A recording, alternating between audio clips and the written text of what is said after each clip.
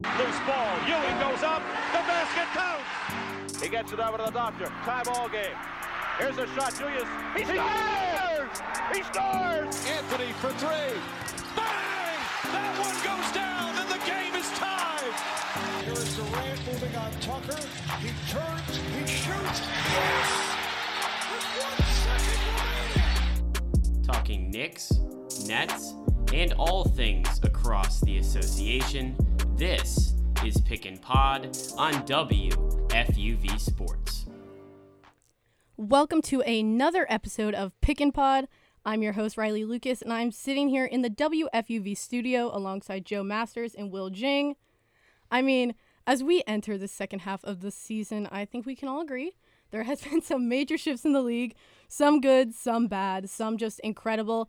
And to start, I want to talk about one of the biggest stories in the league right now, at least the biggest positive story, and that is the New York Knicks. I mean, Knicks fans everywhere are asking, is this real life? I myself am a Nets fan, but there's no way I can deny how incredible these Knicks have been playing.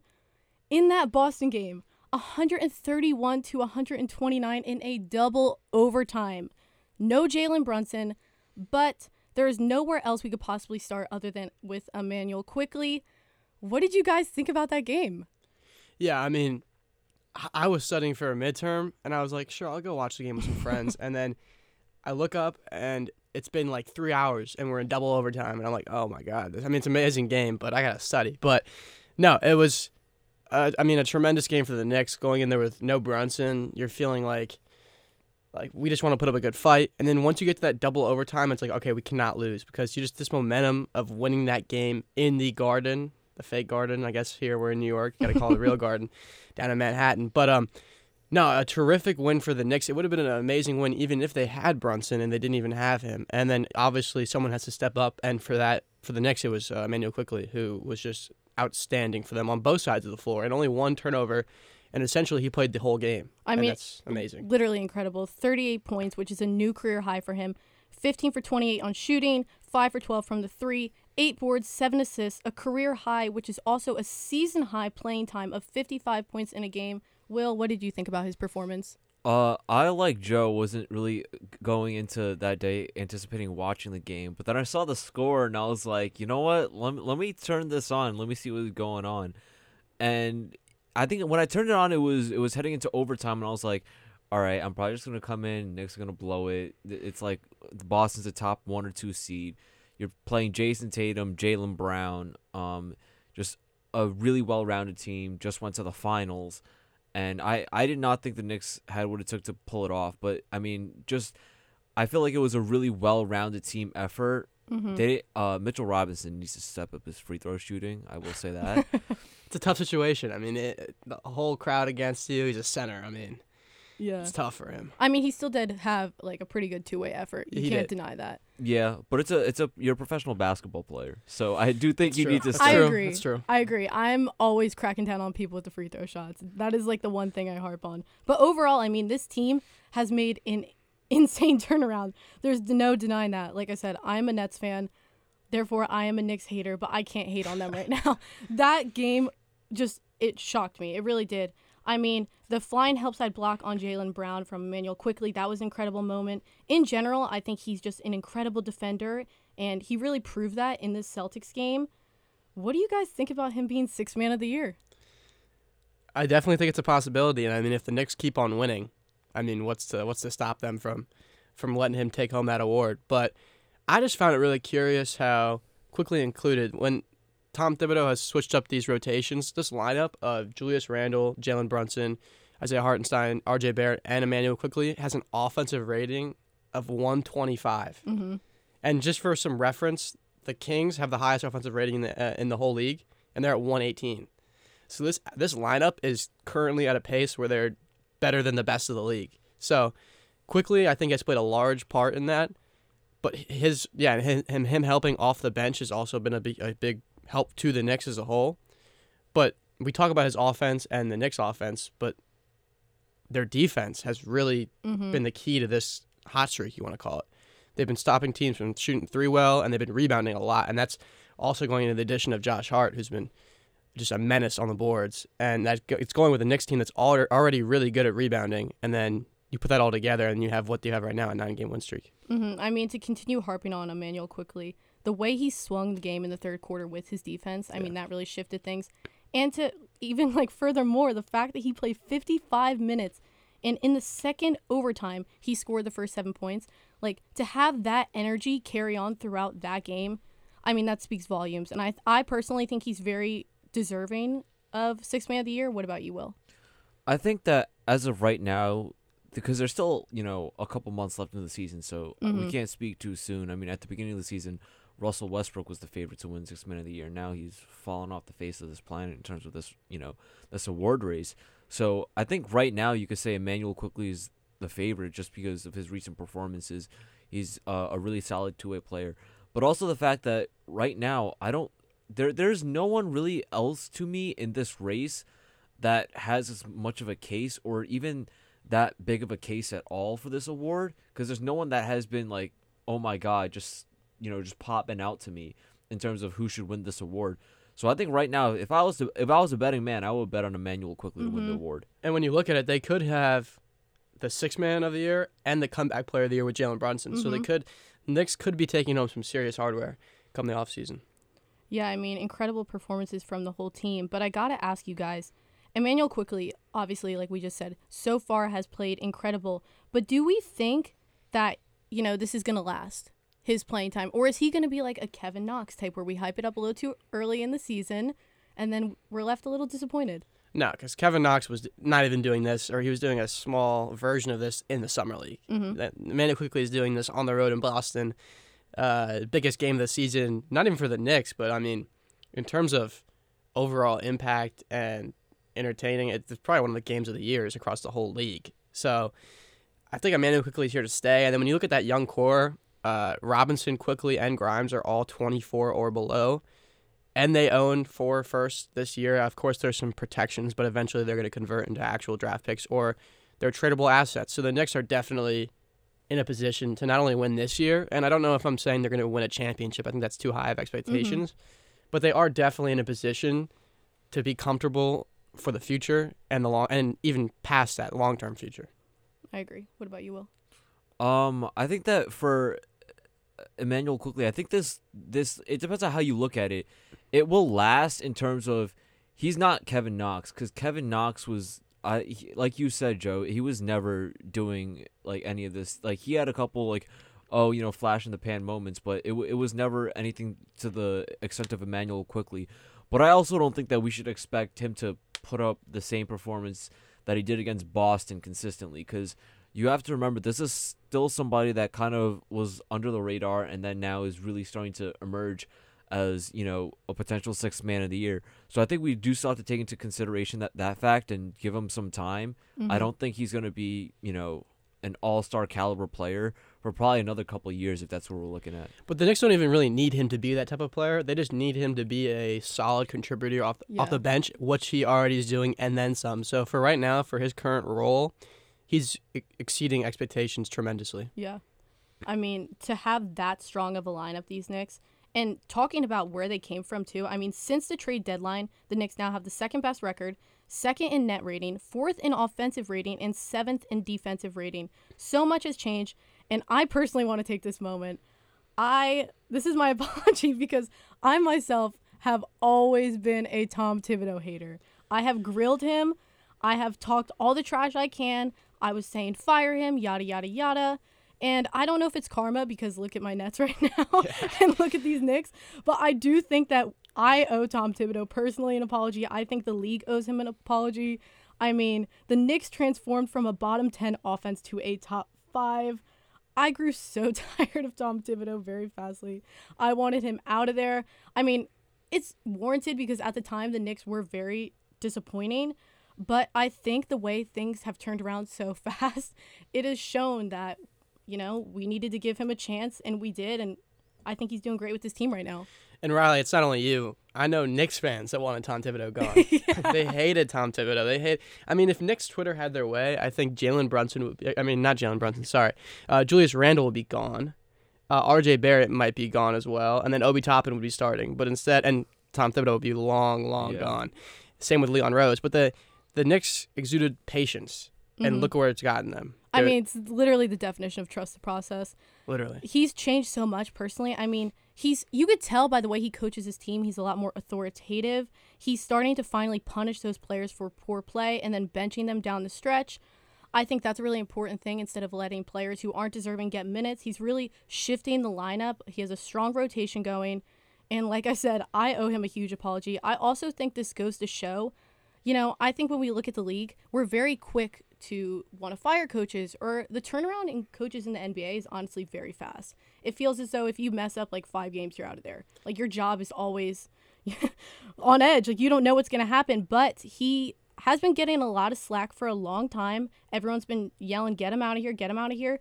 And we gave him time, and look what's happened with these Knicks. They're some of the best they've ever played in history. I mean, how do you feel about this? I don't think it's usually the coach when people go having to point a finger at somebody. Like we look at the Lakers or Frank Vogel. It was not Frank Vogel's fault. We can see that now. And I don't think that the Knicks struggles were Tom Thibodeau's fault. I don't think he's, per se the best coach in the NBA. I think he still has his flaws as we've seen over the years. I mean, a lot of people blame him for the D Rose injury that happened a decade ago, a little over a decade ago.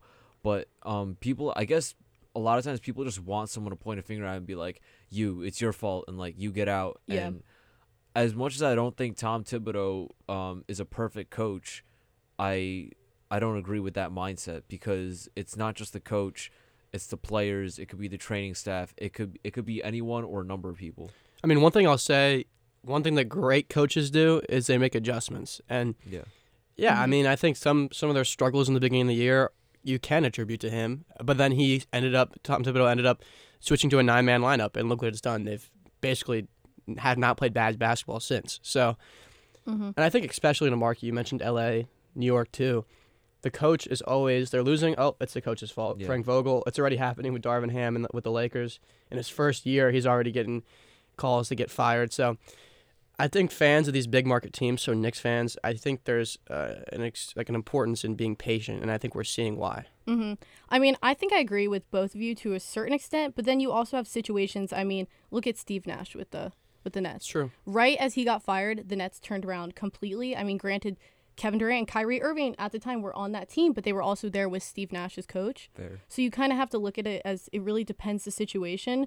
But in this case, at the end of the day, I think Tom Thibodeau proved us all wrong. And I guess the one difference there is with the Nets, there's the Kevin Durant-Kyrie dynamic, and you mentioned that slightly, where I guarantee you Kevin Durant, like if the Knicks had a player like Kevin Durant, a star player, and he wanted the coach gone, like he wanted Steve, like that's going to happen. But the Knicks, like they don't only have a player that can kind of have that authority in the front office.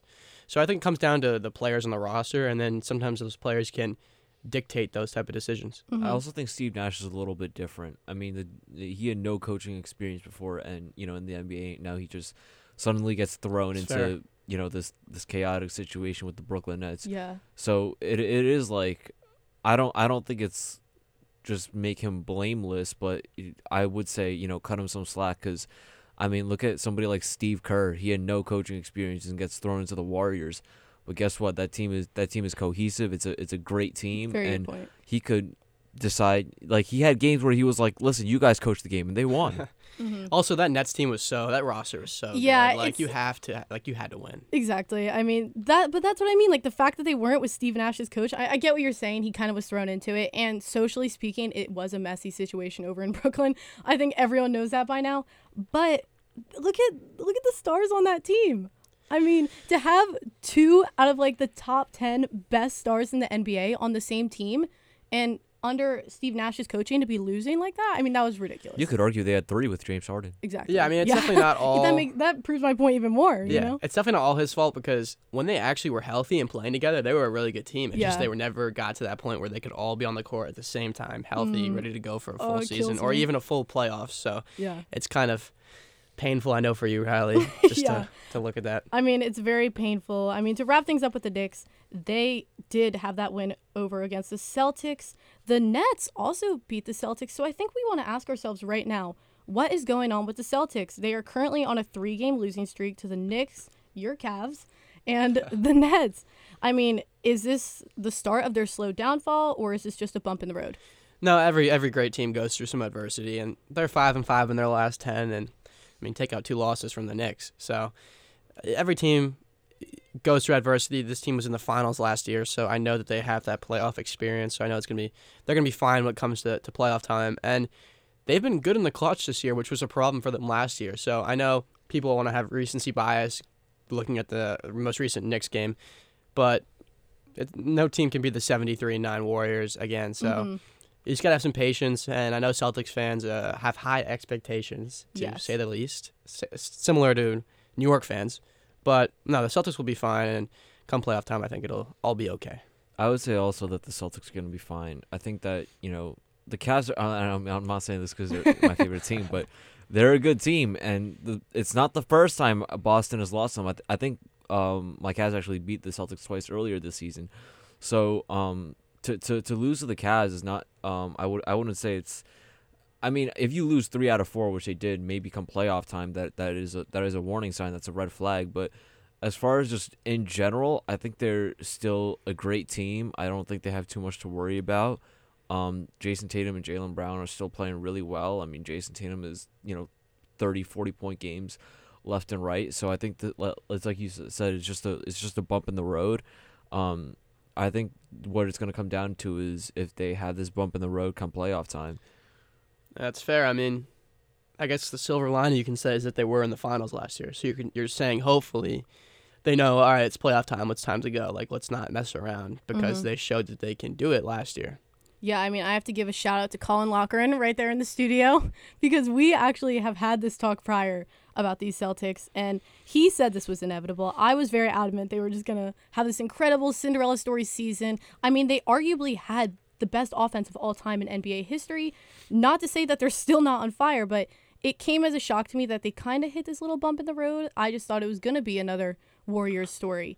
But, I mean, at the end of the day, in an 82-game season, losses are inevitable. Yeah, you it's also just a matter of time. Didn't have Malcolm Brogdon, who kind of is a calming presence for that Celtics team. He's a scorer who can alleviate that pressure off of Jaylen Brown and Jason Tatum, and he's a playmaker. And he does everything. He's a defender, too. So not having him killed them. I mean, but in the same breath, like, no Jalen Brunson, that's pretty big, too. And then just the Nets have been a little not so good. So, I mean, it's still, you got to just keep it in mind. But like I said, at the end of the day, a lot of losses, or not a lot, but losses are expected in this large season in the NBA.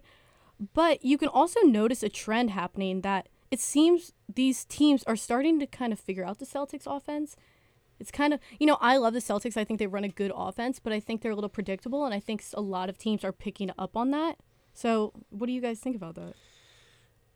I mean, I think, as you mentioned, the Celtics ran arguably one of the best offenses in NBA history, and maybe that there's some adjustment from defenses around the league to that offense, but I still think it's a well-oiled machine, to say the least.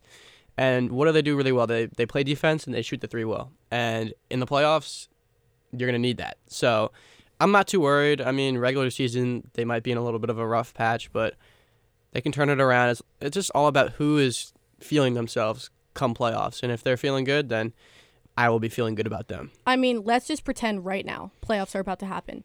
Who do you think is going all the way? Just looking at the situation in we the have East here. or in both? Both. Okay. Let's hear it. Oh man, this is tough. No pressure. Yeah, I know. Well, in the West, I know we'll get into them a little bit. I have the Suns. They're just. I don't like Devin Booker, and I'm a little iffy on Kevin Durant. But that is an insane duo they have. Not even to mention Chris Paul and DeAndre Ayton. They kept that big four there. Yeah. So I have the Suns. And then in the East, it's tough because the East is really tough. I don't have the Knicks. I'm not going to go that far. Yeah. I like them. I think they can make some noise. But it comes down to who can guard Giannis. And we don't talk about the Bucks that much. They're 17-1 in their last 18.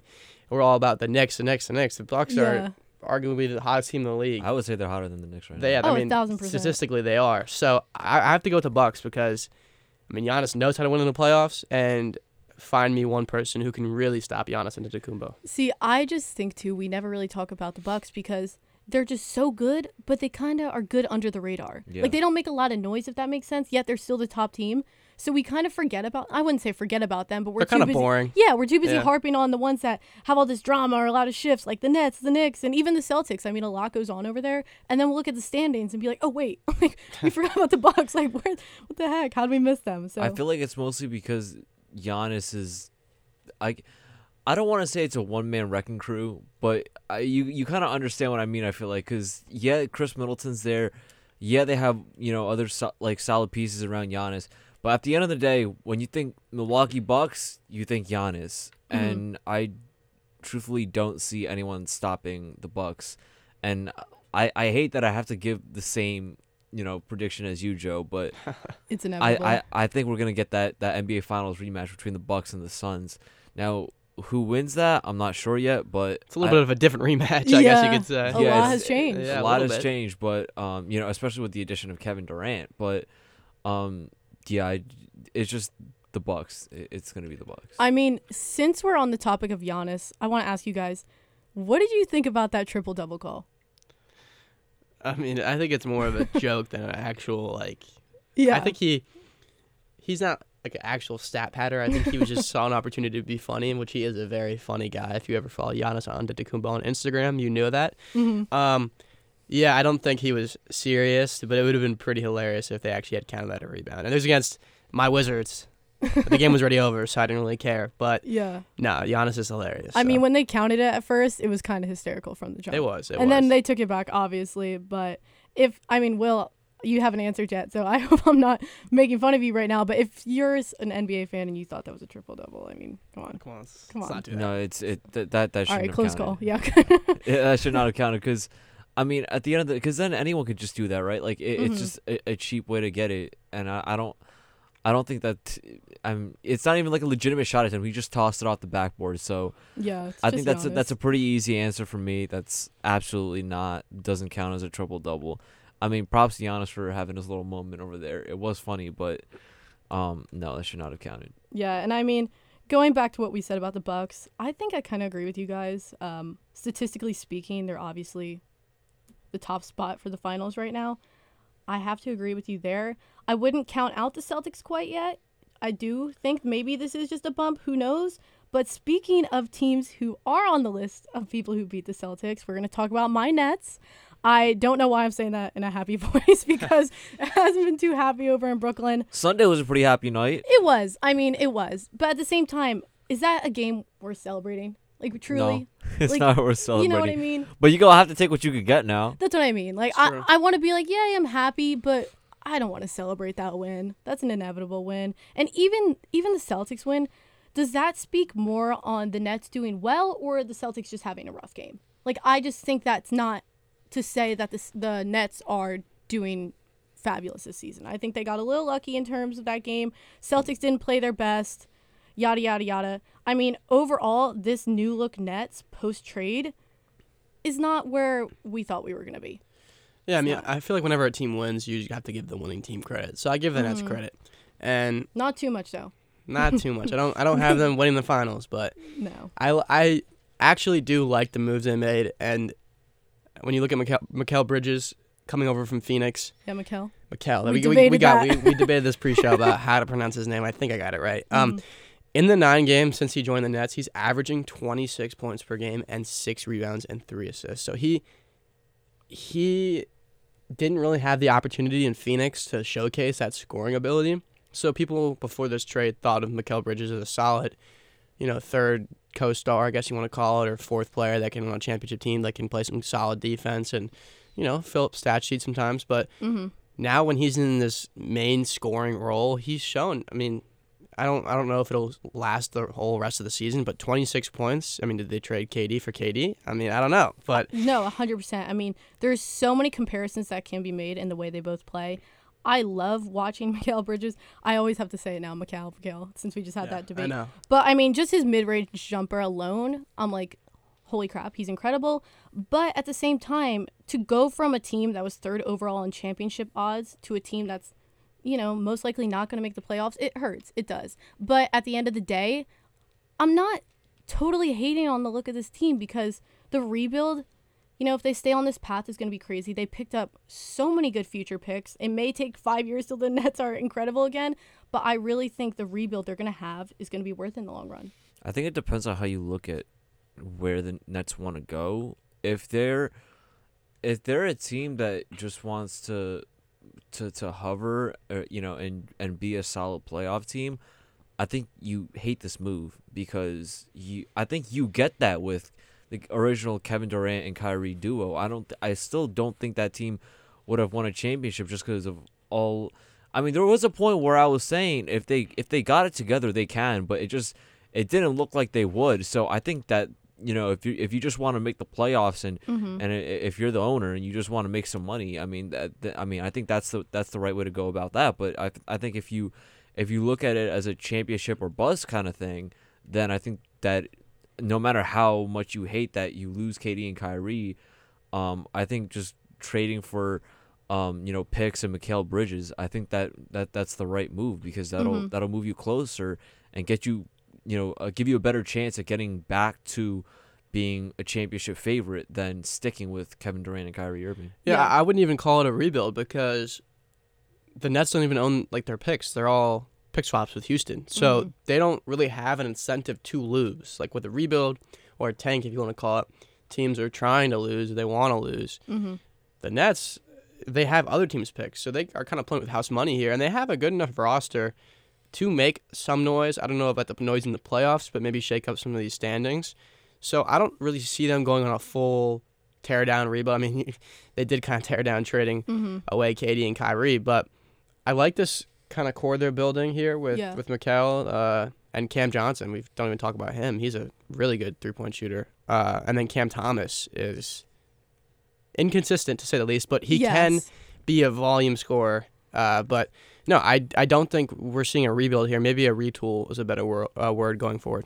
I think the frustration just lies with people are just hanging on to what the team used to be. Yeah. Oh, yeah.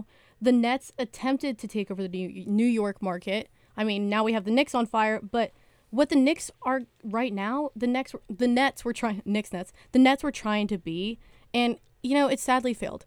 It was really hard to watch. To lose that many superstars and just watch it crumble away, it's almost like they need a docuseries to talk about this. Yeah, well, Netflix documentary. Yeah, seriously, I would watch it. But obviously, obviously, there was some outside stuff that happened. It wasn't just about what took place on the court. But like I mentioned, to have like 2 of the top 10 players in the league, arguably 3 at one time, and to just, watch that crumble, that's painful. But as a Nets fan, do you feel better not like having to maybe wake up every morning to a new storyline about, Yes. Kyrie doesn't want to play for us because he has to wear a mask, or Yes. Kevin Durant doesn't want to do this or whatever? Like, you kind of have some 1,000%. calm. I mean, the Kyrie trade for me was inevitable. I wasn't surprised by that. Yeah. But to wake up at 2 a.m.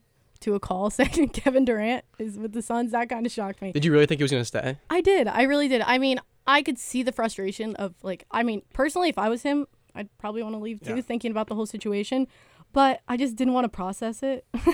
I wasn't ready to think about it. I still had hopes even after the Kyrie trade. Because, I mean, if you look at how the Nets played while Kyrie was out, because let's be real, Kevin Durant and Kyrie, there was a lot of games where they weren't even on the court together. I mean, Kyrie missed a lot of games as a Net. So with the loss of Kyrie getting traded to the Mavericks, I still thought the Nets could potentially take this all the way. I thought they were going to trade, if anything, just for another, like a big center. I think that's what the team really needed. That's where my personal frustration lies, because that's what I wanted to see come out of that trade. I think that was the biggest thing this team was missing. And for them now to have done that with Nerlens Noel, he was signed to a 10-day contract. I'm happy because obviously, like I said, it's something this team needs desperately.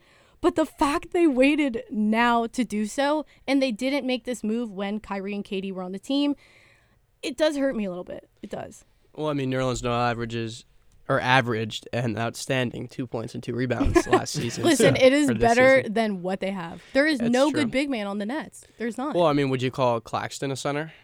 I mean, and still, Claxton's a little inconsistent. Claxton, what it is for me with Nick Claxton is I think he's very good, but now with the absence of Kyrie and KD, where he kind of has the floor to himself, Sure. and it's like more of the Nick Claxton show as opposed to him depending on them, I think it really goes to show that everyone, even the players, kind of took having these two superstars for granted. Well, there is a debate now about who's the best center in New York. I know Mitchell Robinson started that debate. I think he might edge out Nerlens Noel, and I think he's probably a little bit better than Nick Claxton. I mean, it's a solid signing. It's a 10-day, so it's not really going to make a huge We'll see impact. what happens. We'll see if it gets a second 10-day, but if you're a Nets fan, Riley, I'm sure you're hoping that you can get a 2020 Nerlens Noel on the Knicks, maybe get some of that revenge on Knicks fans. I'm hoping and I'm praying. I mean, the Nets are constantly out-rebounded to a shocking degree. So, please, Nerlens Noel, I'm begging you, like, please just do your thing. I mean, I think short term it's a good move. It doesn't hurt you to sign someone at a 10-day contract and give them a shot. But at this point, with the Nets, I can't, especially just how the season has gone since the start, with Steve Nash's firing all the way through just everything now. Suddenly, Mikal Bridges is scoring 19 points, 9 for 9 in the first quarter. I don't know what to make of this team anymore ever. It's very wishy-washy. I don't say they're fun. Yeah. That's I don't all even you want to Entertaining. try to make Yeah. sense of it anymore. I think it's just let the Nets be the Nets. I don't know if any journalist, any NBA coach, player, I don't know if anyone can quite really start to understand this team at this point. I don't think Stephen A. Smith can do it. I don't think if Nobody. Kobe was alive, he would be able to break this team down. This team is just I don't know, but good on them for getting Nerlens Noel. They're trying something, just throwing stuff at the wall and hoping it sticks. It could push the needle to No, champions. I mean, they're in, like, dire need for some rim protection, shot blocking, just a lot of things they're in dire need for, but I'm hoping that he could fill the void in those categories. I mean, it's been a tough year. Looking back at the last couple games, the Bucks game looked good at first. They couldn't close it out. Then you have the Bulls game. I don't even want to talk about that. That was just like an absolute joke blowout. Offensively, defensively, the whole thing just crushed my soul. And then the Knicks game, I mean, obviously, like, at least I try to find the positives and everything for my team, but when you surrender 142 points in a game, there is nothing positive that can come from that. I mean, literally zip. I mean, the Nets could really use a playmaking point guard and a 7-foot-tall, basically wing player, so that's tough for them. But no, but in all seriousness, I think they'll be fine. I mean, it's just Nets fans probably need to lower their expectations slightly from what it was even a month ago. Mm-hmm. It's kind of crazy how quickly things change in the NBA. Yeah. But I think this team is definitely, if you can say one thing, they're entertaining and they're fun. So Now, I mean, what do we think this says about Ben Simmons? Like, I completely his current forgot he standing. exists. Exactly. I forgot he don't know. exists too. I saw him on the injury Exactly. report for Sundays because I actually went to Sunday's game. I saw him on the injury report, and literally I mentioned it to everyone I was going to the game with, and then 3 seconds later, it was like Ben Simmons wasn't on the team anymore. Yeah. don't No, know. I even forget about him. I'm like, what? Like, he's still a part of this team? Yeah. I mean, even aside from the injuries, he's been so disappointing. He really has. I think everyone expected Ben Simmons to come in and kind of be the glue that pieces his team Yeah. together, and he wasn't. He never was when he was healthy. I mean, he's rarely healthy, so it's kind of hard to speak on that. But I really don't feel that there's a need to push for him to get healthy this season and come back. I just think that's not going to help anything. I mean, in all seriousness, I think for the role that he has, he may be the worst player in the NBA. I don't know what he does well. I agree. I cannot stand Ben What? Simmons. I really mean, can't. I think that I'm almost feeling like he is how do I put this? It's what Dwight Howard had, but every step was worse. No, but it's just like he's such a big name, I feel like. You know what I mean? A lot of Yeah. people who don't even watch the NBA, a lot of people know Ben Simmons. I don't know if it's because of his social life. You know, he's hanging out with the Kardashians sometimes and yada, yada, yada. But for how much he's talked about and how much he's known outside of NBA fans, you would think he's some incredible player or that he's brought he so much was. to his Nets team. He wasn't well, really- He wasn't incredible. He Was. was okay. Well, when He was solid. Yeah. He was very solid. He was first- predicted to be like Oh incredible. yeah, they were Oh, comparing yeah. him to It didn't LeBron. happen. I mean, I think Didn't he was. happen. I mean, the reason why the Nets traded for him is they were hoping for his second, third year. I mean, I don't even want to say first year because his whole rookie fiasco was confusing. But his earlier years of his career, he was a dynamic playmaker and he had some confidence in his mid range. He could shoot mid range, and he was an elite defender. And then a lot happened, and now he can't do anything because he's not confident in anything he's doing. I mean, teams are just guarding him whenever he's on the floor, Who knows? Waste of space. Yeah, he is kind of at the free throw line, and the defender is standing under the basket, and he's afraid to shoot. So it's kind of sad. And, like, I feel bad to harp on him because he is injured and, he's, injury prone. But at the same time, like, get it together. Yeah. Get it together. You're supposed to be this guy that saved the Nets, and I think he's the biggest letdown these Nets have seen. Truthfully, I can 100% say that with my full chest that I think Ben Simmons is a letdown, and I don't even care if he comes back. I don't care if when he's healed, if he starts playing again. I really don't think he's needed. I don't know. James Harden might have something to say about that. At least James Harden played for the Nets and scored more than 6 points a game. So. I mean, another Net I do want to talk about, though, who is sometimes forgotten by most people, because even I think, wait, where did he go, is Day'Ron Sharpe. What do we think he brings to the table for these Nets? I mean, he clearly doesn't have a solid role. He is a total foul box. But, how do we feel about him? I believe coming out of high school, he was like a very high recruit. Mm-hmm. And then Tar Heels, too. He was balling out over there. Yeah, he's essentially a 7-footer. He's young. Mm-hmm. Maybe he can fill that Nerlens Noel role, but you just signed Nerlens Noel. So I don't know if he's going to take up any of his minutes, but I don't know. It's just a young player, 21. He's just so foul happy, though, and it kind of... Well, that's what a lot of young players deal with coming into the league. Yeah, so. That's how I do feel, though, because a lot of people are saying get rid of Day'Ron Sharpe. He's not needed on this team. He brings nothing. The Nets, I mean, they personally, it's what I see, clearly feel that they can't run with him. They're not running him in plays as much. But at the end of the day, I think, this is how I see it. We're losing games anyways. Why don't we test things out? We're going to lose anyways. Let's try some new things. Let's switch the rotation. Let's, give these young players more of a chance to get comfortable on the court, see their game, see their growth. I mean, there was a lot of talk about Cam Thomas too. I mean, now we could say he's a little inconsistent, but at first we weren't playing him at all. There was all the tweets, hashtag free Cam Thomas, free CT. Then we finally did give Cam Thomas a chance. He didn't do so well at first, and then he just starts balling out of nowhere. It was incredible, the game he played. And like you said earlier, he's a little inconsistent. Now it's up and down. He either plays amazing or he's just like, eh. But still, the fact that we kind of gave him a chance and we're still continuing to give him a chance to show himself out there, I think we should be doing the same with Day'Ron Sharpe. Maybe controversial to say that. What about you, Will? I think that right now, in the position that the Nets are in, you're not in a position to probably get a number 1 pick. You're not in a position to make a deep playoff run. You're probably going to be a team that is on the edge of making it in or out of the play-in, basically. So right now, I think it's their time to just experiment with what they have.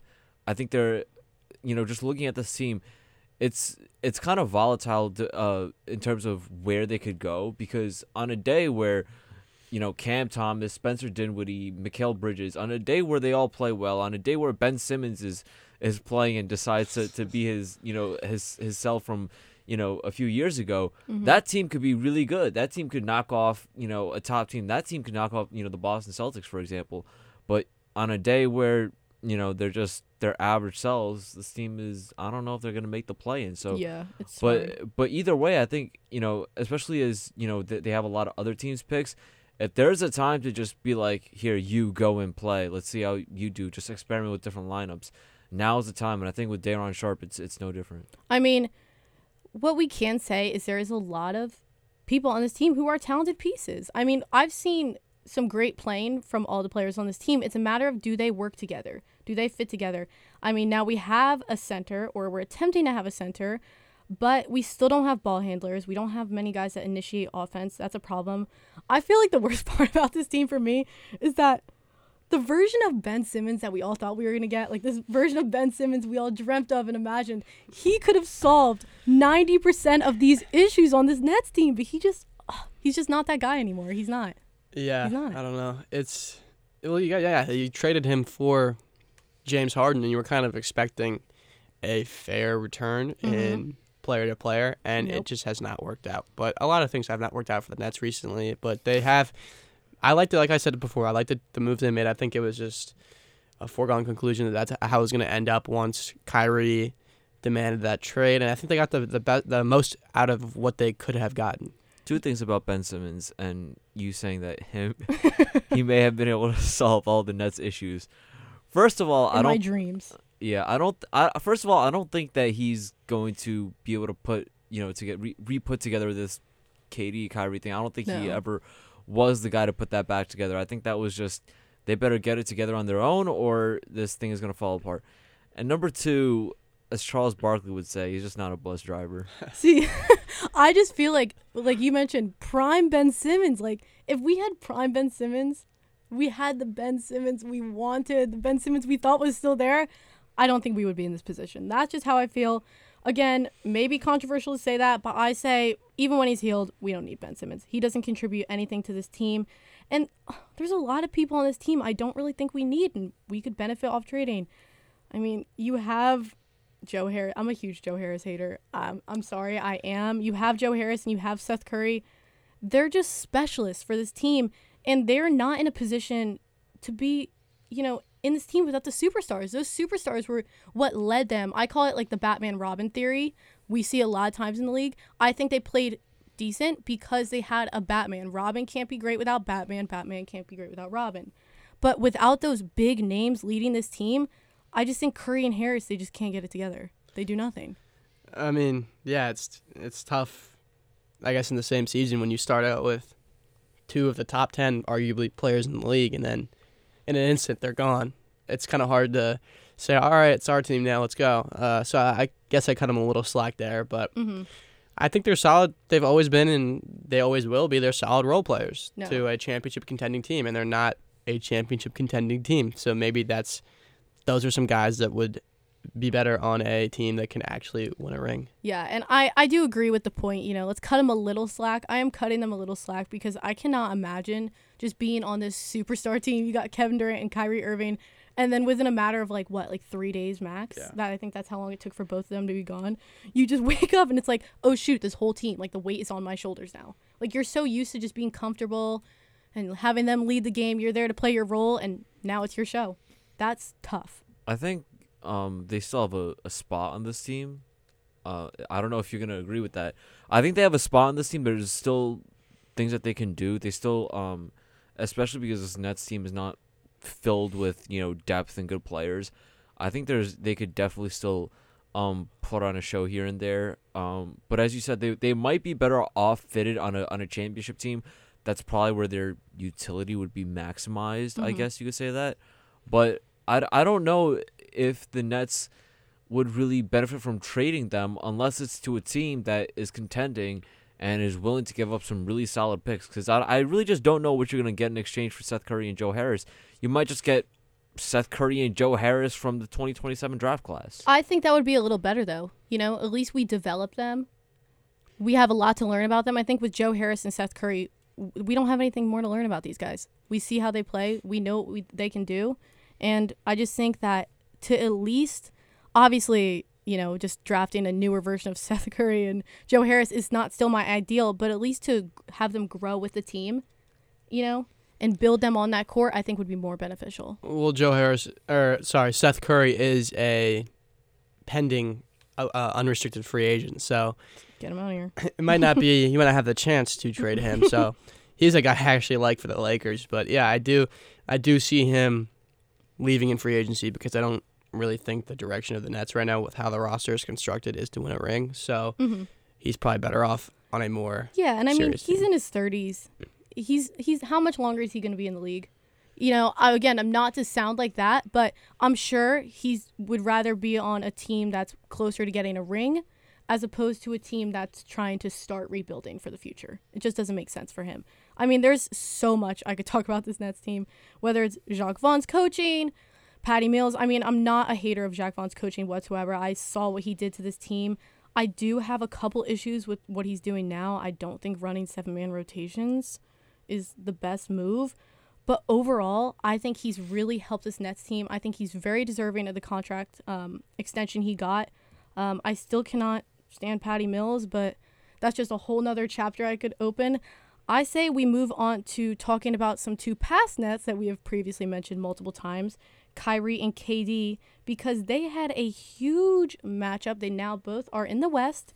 KD, as we know, plays for the Suns, and Kyrie is on the Mavericks, and that was a game. I mean, did you guys watch that game? Yeah, I did.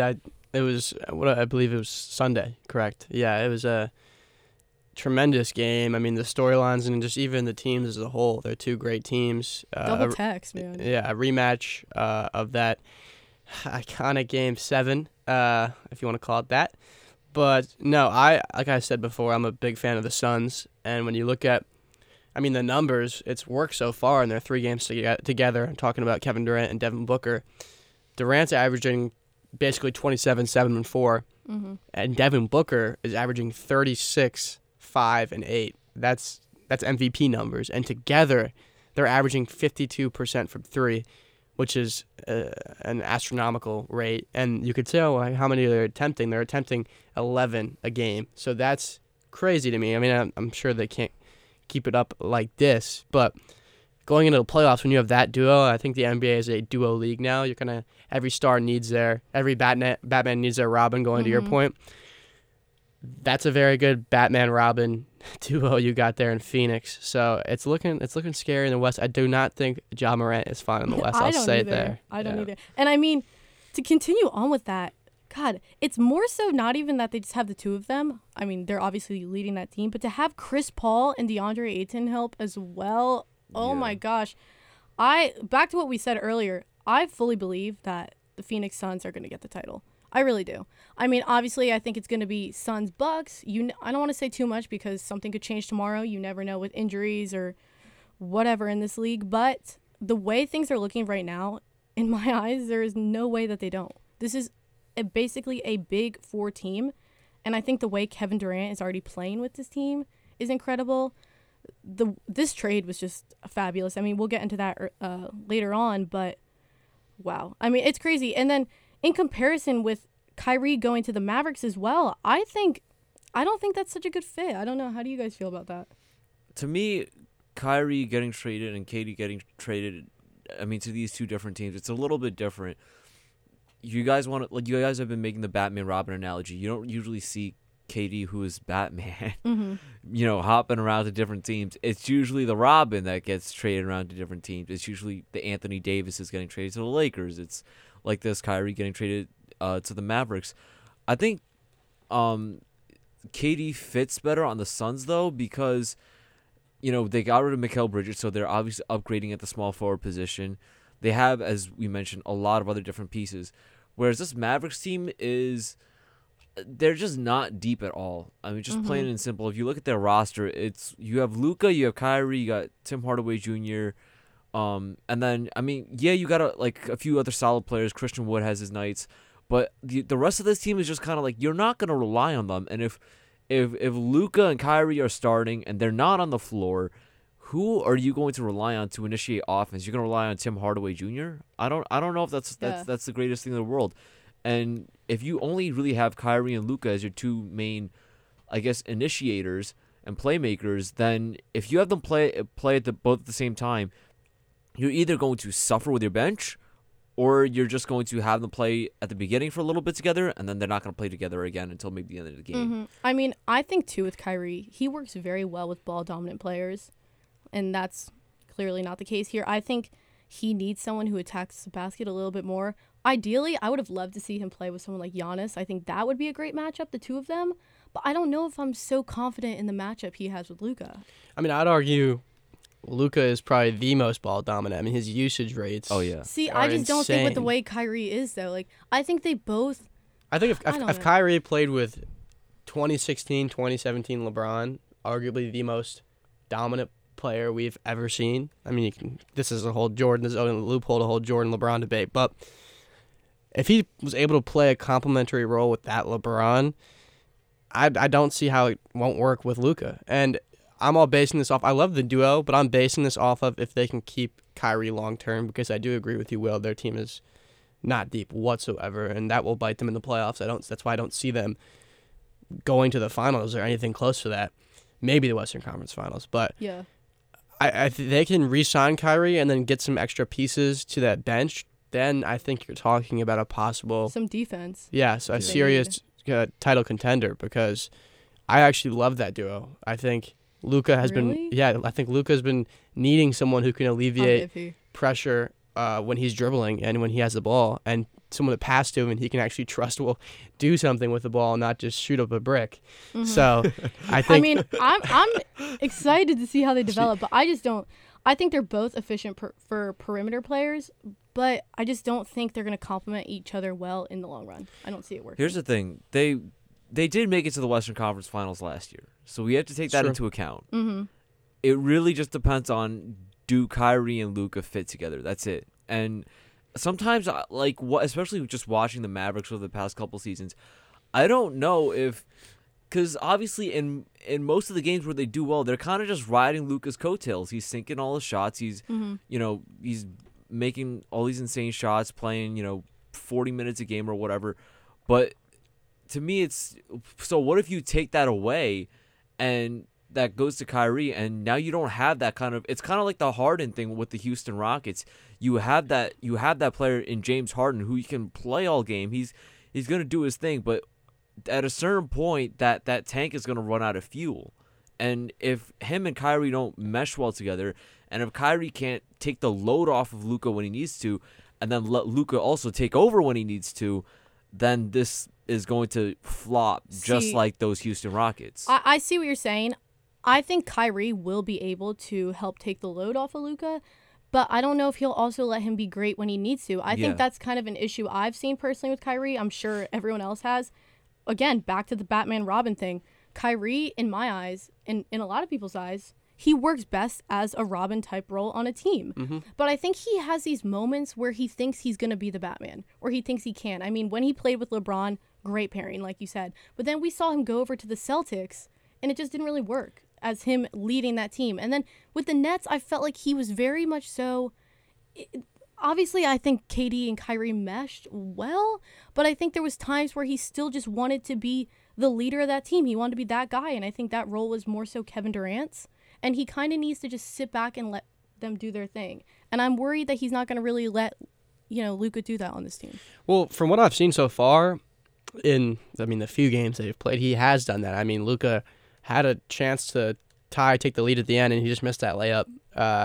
And you saw Kyrie giving him the ball and getting out of the way, which I think is the right decision for him and the team. So I think he's shown the ability to defer from being that Batman. And if he did it with LeBron, I think he can do it with Luka. I mean, obviously, I'm not trying to compare Luka to LeBron, but in terms of usage, it's pretty close. The way Luka's headed too, in his career. Oh, yeah. I mean, he probably maybe he could get that point record just of how the NBA is trending. He's already on pace, and when LeBron was coming up, it was not even that much of a scoring league to now where everyone's putting up 40 a night. But no, I think it'll work out if they can re-sign him and then fix that team around them, because I don't think they're deep enough to win a title this year. Averaging 120.4 points per 100 possessions, that's an incredible offensive rating. I mean, I think that makes them in the lead by like a mile. Like, that's crazy. Obviously, the defense is just the issue. Their defense is ranked 28th in the league right now. Yikes. Hopefully they could fix that as well. But what were you going to say, Will? I think LeBron is also a better facilitator than Luka, though. I mean, as much as LeBron is also a very ball-dominant player, you saw that with the Cavs, him just being like, all right, this is my team, I'm taking over. He also knows how to pass the ball really well. He's one of the best passers we've ever seen. And I think Luka, I'm not saying he's a bad passer, but his efficiency compared to LeBron's when they're being ball-dominant, when they're scoring the basketball, I think that has less of a disparity than their comparison when they're facilitating. I don't think Luka has the same ability to be aggressive and then dump off the ball like LeBron. And that's also partially what concerns me. I'm going to draw this comparison again. It's like James Harden. Obviously, the two are a little bit different, but in a lot of ways, I feel like this is just bringing back all my memories of the 2017 and the 2018 Houston Rockets. Well, yeah, in no way was I trying to compare Luka and LeBron. I think they're. But I got your reference. Yeah. I think like when you look at Luka, it's gonna be in the huddle, big shot. We need to get these points here. Kyrie has the experience of saying, "All right, it's not my shot here. It's give the ball to Luka," and I think that's he really important. I don't think he knew that. That's why he went to the Celtics. He said, "I can be that guy," and then obviously he found out he couldn't. He found out the hard way. But yeah, I don't see it happening this year, like for all the reasons you guys said, just not Yeah. having enough of a deep roster. He also has his moments where he can. You know, Yeah, I we mean, saw him hit the shot against the the shot. Warriors. Yeah. So he has his moments, but there's also just moments where it's like he's not the guy. Yeah. He could become that guy, but I You mean, never at this know stage with in his Kyrie. career, at this stage in his career, sometimes it's just like, is he gonna just really just make that push and develop into that guy that you use in the final minutes, Yeah. the always go-to guy, or is that, you know, now it's just like Luka's the younger one, he's the bigger star, let me hand it off Well, to Luka. if Luka goes down, then I feel pretty confident in Kyrie. Oh yeah, and him handling some things maybe for a game or a quarter if Luka Yeah. does happen to go down. Oh in the yeah, playoffs. for a game or a quarter, but I don't think For a season, it's a whole different. Yeah, issue. Chip I is don't- different. Yeah. yeah. And I mean, Kyrie, you just never know what you're gonna get from him. Incredible player, and I mean that in every way, shape, or form. I mean that on the court, outside of the league, you just never know. Obviously, I think Kyrie is in a position where he wants to redeem himself as well, because of everything that happened in Brooklyn. I think he kind of wants to prove that it was a Brooklyn thing. It's not him. Blah blah blah. It was the way Brooklyn had this drama with him. He didn't mesh well with the team. So I think maybe he will kind of step back a little bit, let Luka run the show, still take a load off of him every now and again. But I just don't see it lasting long term. I don't think they mesh well. I don't. I would like to see it work well. I really like Luka. I don't mind Kyrie. I would also like to see a shakeup in the West. I would like to see the Mavericks come out on top. You know, switch up who's rising in the league, but I just don't see it happening. It's just all about who.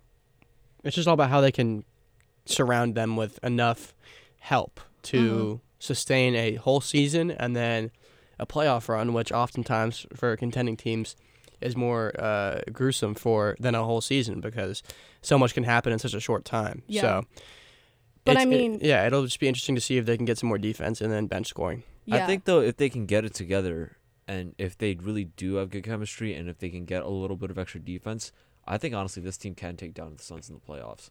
But they have to get there. There's a lot of ifs. I think neither team is really that deep because the Suns really traded all of their, like Cam Johnson and Mikal Bridges. Yeah, but they still got Chris Paul. They have DeAndre Ayton. Oh, I mean like a bench sense. Like How did that turn out last season? That's true. Yeah, I think both teams kind of have issues. It'd be really funny to see them match up in the Western Conference Finals because Yeah. both teams have issues once their stars are out of the game and they can't play, especially today's NBA where the load management, it's like players just want to miss games whenever they Yeah. can. So it's going to be really interesting to see what team is better when their stars are not on the floor. As of now, I think we could say it's the Suns, but we're just getting started. I mean, there's a lot of time left. And as we've noticed, things change very quickly. You never know what's going to happen in this league. Every game, though, is starting to feel a little bit more like the playoffs, I've noticed. We're inching closer and closer. But one thing I think that we can all agree on is that Ja Morant is no longer fine in the West. There is a lot of competition. I think he really jinxed himself with that one. He was a little cocky there. Aside from what's going on with him personally, I mean, the West has just grown completely. It has impressed me. I don't think he's fine in the West. I don't think Ja Morant's fine in Memphis. So Yeah, he's He'll- barely fine on his own team. I don't know about You it. sure he's Yeah. fun in the NBA? yeah, Yeah. he's not doing too well. We right have now. yet to see where that goes. That's a whole nother story. I mean, that's the thing about the NBA is these social stories keep taking over. You had Kyrie, which took over the media. We just cleared that whole saga, and now we have this Ja Morant one. It's never ending with these players, but we'll see what happens. I'm very excited to see what happens in the West. But to kind of wrap things up, where do we think it's going? Who do we think landed the best trade here? I mean, it's pretty easy.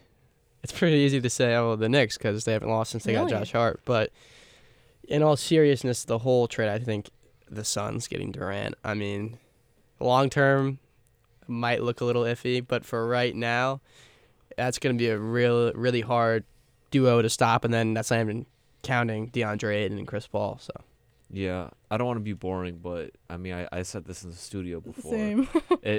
I mean, if there's one team that really increased their, I guess I should say got closer to their goals, Yeah. it would definitely be the Phoenix Suns with their acquisition of Kevin Durant. And obviously there have been other teams that have benefited from their own trades, but I don't think there has been that big of a blockbuster Batman, I guess you could say, trade other than that Phoenix Suns deal. And I think that transformed them from a team that were like, I don't know if they're really going to make it that far in the playoffs because of what happened last year, to being like, oh, well, now they're a title contender. Now they're probably title favorites, if you just go by straight betting odds. Yeah, I mean, I hate to be boring too, but I think the Suns as well. All right, I'll change my answer. Josh Hart. Josh Hart's the trade at the deadline. Yeah, I mean, I think the Suns as well. James Jones said himself what they wanted to add during this trade deadline was shooting. And look, they got a guy who is KD. He's arguably one of the best shooters. He is a guy who can get a shot in no matter the situation, no matter who's defending him. I think they had a really good trade. And, I mean, to me, that's short term. But we could talk long term, too. Long term, who do you think got a good trade? Like, where do you see, like, the best 5 years from now, who do you think made out the best during this trade deadline? I'll let you go first. It seems like you. That is really hard. It's hard to think of the big picture because there's so much going on, but and we don't know what these picks are going to turn out to be. That's another thing. That's true. So, I mean, you can say the Nets. I'm biased. I'm biased, but I'm thinking if we're short term. talking long term here, then give it like six years. Yeah, all those picks. I mean, 6 years, we got it, guys. All these sophomores in high school are going to be really good for the Nets. Start scouting them out. Yeah, I mean, I don't think anyone even remembers this trade, but I do like the Pistons getting James Wiseman because I do think he is an interesting player. I mean, literally the number 2 overall pick, and everyone forgets about it. So maybe that could work in a change of scenery, and when you get Cade back, that could be an interesting duo. He's out of the spotlight now of Draymond on the floor coaching him every 5 seconds, and just being on the Warriors is a whole other thing. So I would say the Nets, but I mean, just for a fun one, James Wiseman on the Pistons. See, I obviously was going to say the Nets. That comes from a little bit of bias. I want to see it happen, but you never know. I mean, we just had a super team, and we watched that crumble. So who knows? Even if they get some great picks 6 years down the line, how long it will last. What about you, Will? I think, I'm looking through all the trades that happened. I thought about, actually, another team in the James Wiseman deal. I thought about the Warriors. They got a few, picks from that. They got Gary Payton II. And then now I'm looking at... And they got Kevin Knox. They did get Kevin Knox and 5 second-round picks. Another Kevin Knox reference today. Kevin Knox is worth as much of a bag of chips. But, I mean, now looking at all the picks the Nets got, I don't know, man. I think by 2027 and 2028 or whatever the year is, I think that pick is going to be worth something. So it's crazy that you even think that far in advance with this league, though. Like those are the trades we're getting here. Like we're planning like 2028. I mean, so if you want to think really really long term, by then Mikal Bridges will probably be like 32 or something. I guess you will have to say that is the long term winner. But it's weird because we literally said the other team is a short-term winner. Listen, when Bronny James is putting up 40 points in Barclays, I think we'll all be fine. Listen, I mean, I'm going to be like 30 years old, and I'm going to text you guys and be like, I told you so. Look at the Nets. Finally, this is our year. But, I mean, I think that's about it for this episode of Pick and Pod. I am your host, Riley Lucas. I was joined here with Joe Masters and Will Jing. Pick and Pod is a production of WFUV Sports and your source of all Knicks, Nets, and NBA news. Continue to tune in, and next week we will be back with another episode. Thanks for listening.